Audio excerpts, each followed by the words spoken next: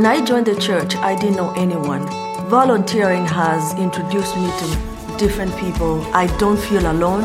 I look forward to coming to serve because I know I'll see people that I know and I care about. I think the idea of more campuses is an exciting one because we are a family that moved in and a new campus really met a need that we had. I think I'm excited about Reach. It just really has the chance of stretching a lot of folks' faith, our own included. And while that can be daunting, it's also exciting because I've seen it before and I see how it changes folks and has changed us. Christ Church, it's time to reach.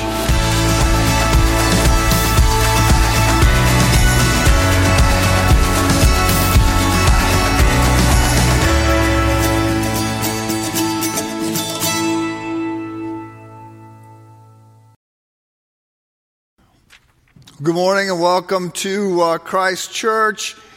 It's a big day, not just because of all the interesting basketball that's been going on, not just because I looked at the weather yesterday and decided I could put at least one of the snow shovels away. So I may regret that, but you know, it is Chicago. It could snow in April, but it's big for other reasons. And you don't always know when a day is important or significant. You know, I mean, you can't tell when you wake up and say, wow, today I'm going to meet someone who's going to be a lifelong friend, or I'm going to meet someone who's going to become a business partner, or I'm going to meet the person I'm going to marry. You don't know that necessarily when you wake up. You don't know that you're going to get exposed to an idea that is going to really change the way you think for the next 30 years. But there are days that change things. And we've talked in the context of the Reach Initiative, we've talked about turning points, that there are these inflection moments in the life of a person or a family or a church or an institution or a country. There are these moments when you sort of hit a fork in the road, so to speak, and you go left or you go right, and everything's different because you went left as opposed to right. And so I think that we are coming into one of those, and I'm excited about that. And I think that we're going to look back and say this was a turning point for the church. So to that end, I was this past summer. Somebody said to me, you know, they were referencing. They go, "You remember that great quote that was in the movie National Treasure?" And I said, "No, didn't see that." And they go, "Oh my goodness, you didn't see National Treasure?" They go, one of the great actors, his words, not mine, one of the great actors of our age, Nicolas Cage, has got this incredible quote in this movie. You got to see it. So I checked the movie out of the library, and I went and I, rewound it many times and finally wrote this quote down. So in the movie, if you didn't see it, and spoiler alert, I'm going to tell you what happens, but don't go see it. It's not worth seeing, in my humble opinion. But in the movie, Nicolas Cage plays a character named Benjamin Gates, who is a treasure hunter and is convinced that there is billions, if not trillions of dollars of gold that has been hidden, and that there's clues on the Declaration of Independence. And so he spent his life trying to get to this. And so he talks his way into a big gala event where they're celebrating the Declaration of Independence so that he can steal it eventually. But he's called upon to make a quote at this party. And without missing a beat, here's the quote. He says, he's called upon to make a toast. He says, "To high treason." That's what these men were committing when they signed the Declaration of Independence. Had we lost the war, which seemed likely at the time, they would have been hanged, beheaded, drawn and quartered, and my personal favorite, would have had their entrails cut out and burned. So here's to the man who did what was considered wrong in order to do what they knew was right. So I don't think anybody thinks that the Reach Initiative is wrong. I think some people think it's a little risky and a little bold. It's hard to be against saying we want to reach out, we want to love people, we want to do more to care for the poor, we want to do more to promote the gospel, we want to do more to help other churches. I don't think you can line up against those things. So I'm not certain that the quote perfectly fits, but it does capture that there are moments where you have to step forward, and it's hard to imagine what the world would have been like had the founding fathers not signed the Declaration of Independence, right? Forget that we're driving on the left-hand side of the road and we're stopping at 4 o'clock every day for tea. We're living under a constitutional monarchy. It's just what would the world be like without the American experiment? So we're glad for people to step up, and that is very much the call that comes our way today. So if you have your Bibles, you want to turn, we're in Genesis chapter 18. And so we started in 11 where things were bad. In 12, God calls Abraham, and that call changes everything. In 13, we see a contrast between Abraham and Lot. Lot is selfish, got a scarcity mindset, is living for himself in the moment. Abraham is beginning to go in a very different direction. Skip Genesis 14 for a week, went to 15, what many consider the most important chapter in the Old Testament. Not just do we see God sort of swearing against himself if he does not deliver on these promises, but we also see this idea of reconciliation with God, salvation by faith, not by works. And then last week we doubled back to Genesis 14. This is where we see the tithe for the first time. And I shared what Sherry and I give, how much we give, why we give, how we think about all that. So we are now skipping Genesis 16, where Abraham and Sarah try to promote Plan B. Abraham has a child with Hagar, Sarah's handmaiden. That doesn't necessarily go that well. Surprise, surprise. And then in Genesis 17, Abram and Sarai have their names changed by God to Abraham and Sarah. We're skipping that. We're skipping the first part of Genesis 18, which is where Jesus makes a cameo appearance. So, Jesus is God, and he is eternal. He has always been God, right? John 1:1. In the beginning was the Word, the Logos, Jesus. In the beginning was the Word, and the Word was with God, and the Word was God. He was in the beginning. And nothing came into being apart from what Jesus created. There wasn't a moment before Jesus. He is eternal. Prior to the incarnation, which we celebrate at Christmas, prior to Jesus humbling himself and while remaining fully God, becoming fully man, adding humanity to deity, prior to the incarnation, which he does in order to rescue us, Jesus exists in a pre-incarnate state, but there are a few occasions where he shows up on earth. And in Genesis 18 is one of them. And he shows up with a couple angels, and they meet with Abraham and Sarah. And initially they just sort of knock on the door of the tent that is there, and Abraham and Sarah welcome them in. It's the famous Middle Eastern hospitality. If you've not been to the Middle East, my little coaching moment for you is never eat all the food on your plate, because if you do, they refill it. And as an American, you sort of feel, I felt obligated for a while to then eat that food, and then they refilled it again. And no matter how many times I kept saying, no, I'm done, their culture is, if the plate gets cleaned, you put more food on it, and you encourage your guests to keep eating. And so, never eat all the food on your plate. But the people in the Middle East are very hospitable. They welcome in Jesus and the two angels. And a couple things happen in that meeting. One is Jesus informs Abraham and Sarah that they're going to have a baby. This young couple, they're in their 90s. They're going to have a baby. And Sarah's response is to laugh. And in Hebrew, the word laughter is Isaac. And Isaac was born sometime during the next year. So that interchange happens. And then they start to talk about the coming destruction on Sodom and Gomorrah. And Sodom and Gomorrah is... often people think of Sodom and Gomorrah as being in trouble because of sexual immorality, which is certainly the case. But the bigger ding against Sodom and Gomorrah according to the later prophets, such as Ezekiel chapter 16, is their sin was, although they, quote, had extra food and prosperous ease, they did not help the poor and needy.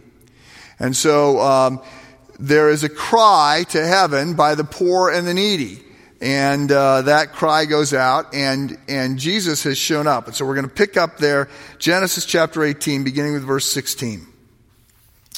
When the men got up to leave, so this is Jesus and the angels, when they got up to leave, they looked down toward Sodom, and Abraham walked along with them to see them on their way. So this is sort of 4,000 years ago. This is sort of the 4,000 BC. This is sort of the equivalent of when we used to walk out the house and help people make sure that they knew the way to get to some place they knew. Right? Before there was GPS, before you could just ask Siri, take me home. You would walk out after someone was at your house and you'd say, okay, you're going to go down this street to the end. You're going to turn left at the stop sign. You're going to go 3 blocks. You're going to turn left. You go a mile. You will see a sign for the highway. You have it, right? So you coached people so that they knew how to get where they were going. So this is what Abraham is doing. Verse 17. Then the Lord said, shall I hide from Abraham what I'm about to do? Abraham will surely become a great and powerful nation, and all the nations of the earth will be blessed through him. For I have chosen him so that he will direct his children and his household after him to keep the way of the Lord by doing what is right and just, so that the Lord will bring about for Abraham what he has promised him. So apparently, Jesus says this loud enough for Abraham to hear.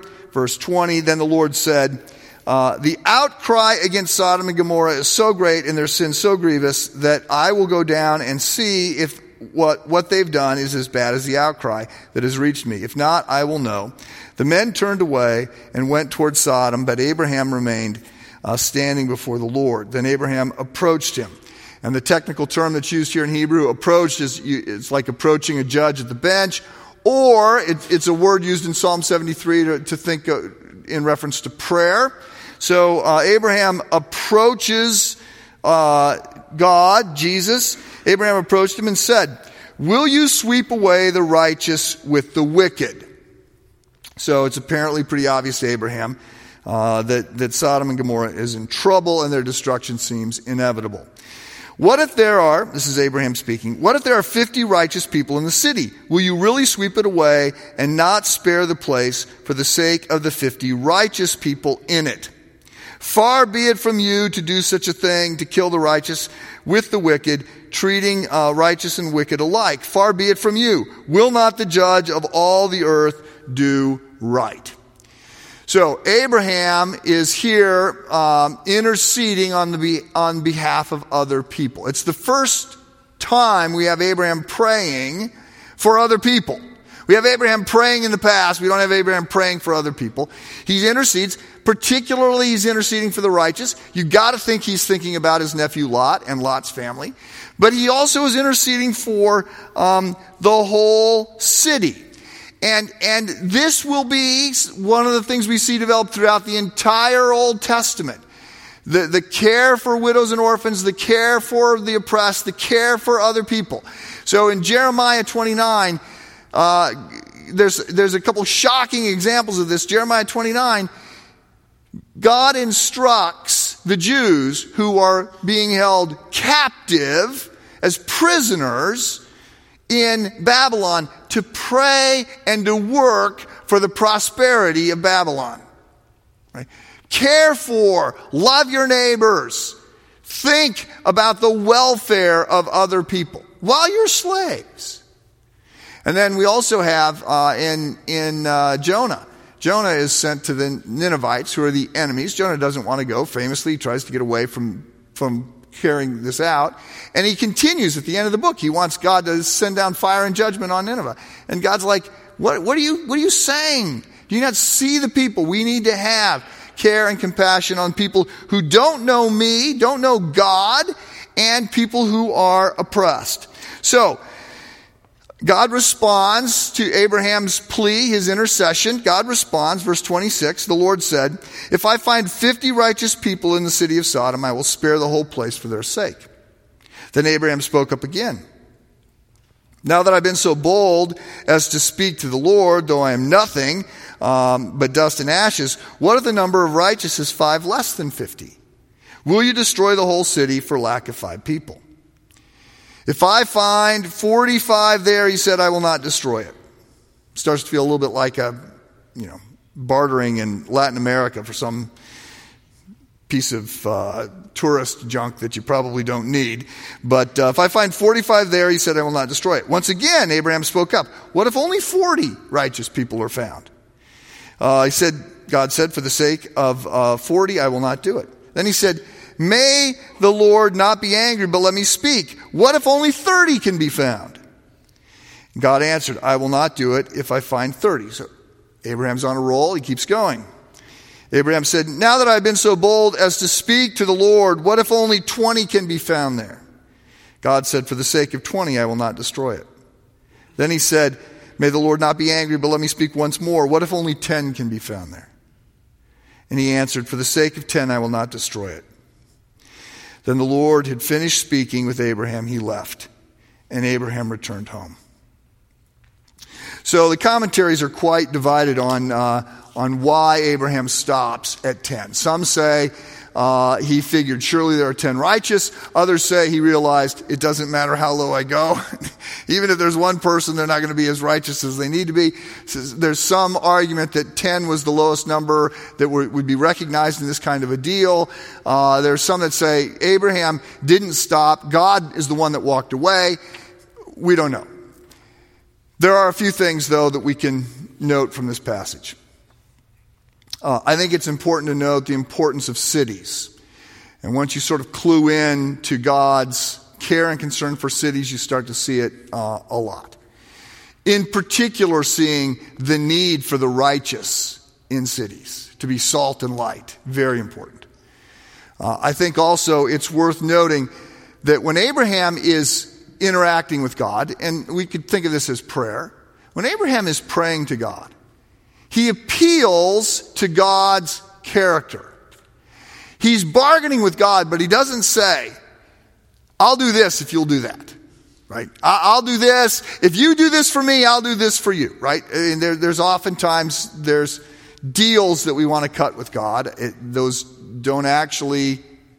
doesn't work that way. But what Abraham does is he appeals to God's character and his mercy and his justice. Additionally, I think that there are other things that we can see. Primarily, Abraham, who has been tapped by God as someone he's going to use, increasingly is becoming somebody who is others-focused. He becomes an intercessor. He becomes an advocate for those who need an advocate. And I think it's not unfair to say Abraham begins at this point to start to act like Jesus.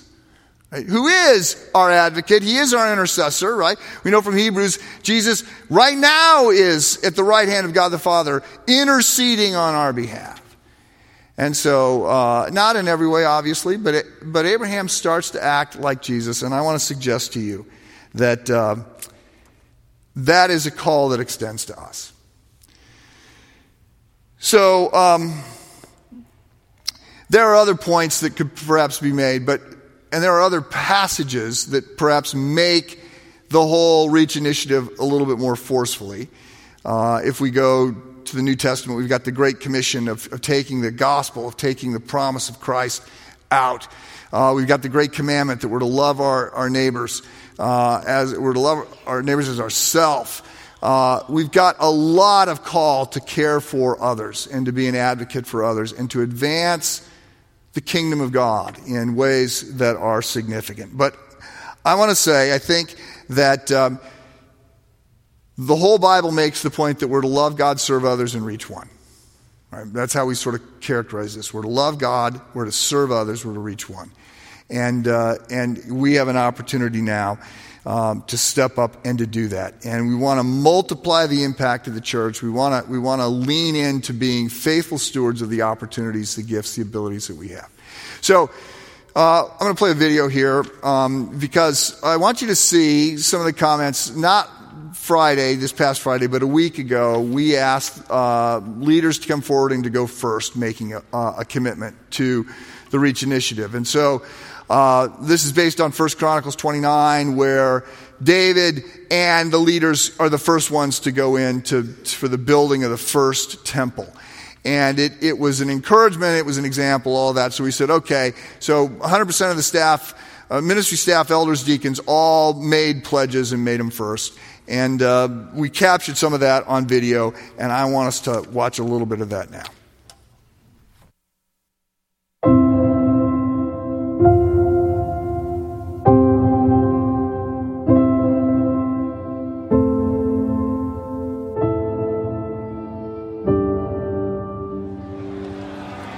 For us, the Reach commitment tonight really is an opportunity to hopefully help another family that was just like ours. We really hope that it's an opportunity for us to give back, that we might be able to impact another family and in a community similarly to the way we were impacted. So we're really excited. Reach means to me the ability to share the truths of the gospel with people. So I'm very grateful for Reach. For us, tonight's commitment to Reach means we're making the decision for our family to prioritize Christ's work in our lives and community above our own plans or desires. We're excited to be a part of Christ's work through Christ Church and to see Him move in our community and the communities surrounding us for years to come. It's just an incredible time of worship tonight, people coming together. Mike brought us forward. It was a time to kind of consecrate ourselves and say, hey, Christ Church, we're ready to reach out. My name is Audrey, and I'm excited for Reach because I want to get in the game. Reach means to us, you can't outgive God. What Reach means for us is that we get to be the hands and feet of God. So we get to put some a walk to our talk that we go through every Sunday morning with the Crossroads Cove group. So it's just a lot to us to be able to now go out and be God's children in a very impactful way in our communities. Tonight's commitment to Reach means that we'll be able to reach more families in the community and reach more kids with the gospel, and so we're excited to have that chance. Tonight, as we were completing our card and praying about our gifts, I had the overwhelming thought that I hope that I can do more. Reach gives us the opportunity to give back to our community, to our church, to the people that have come alongside us and helped us so that we can come alongside other people and help them. We're so excited to be a part of Reach. As we were praying tonight, the word that came to me is sacrifice. Loving God, loving others, and giving of our time and talent and treasure. We've been at Christ Church for 20 years, and we've never felt more energized than we do now because of the initiative. And there's so many different ways to plug in, and it's just a wide open invitation. We're so excited to be here tonight. We know that God has given us so many resources that we're so blessed to have, and we want to be good stewards of those resources, and Reach is such a great way for us to give back for all the beautiful things God has done in our lives. Tonight was commitment night, and Jenny and I have spent quite a bit of time praying and just considering what God was calling us to do. I felt like we were crossing the Jordan because initially when we talked about it, it was scary. And we kept talking about it and going back into prayer, and now that we've stepped into the water, it's exciting.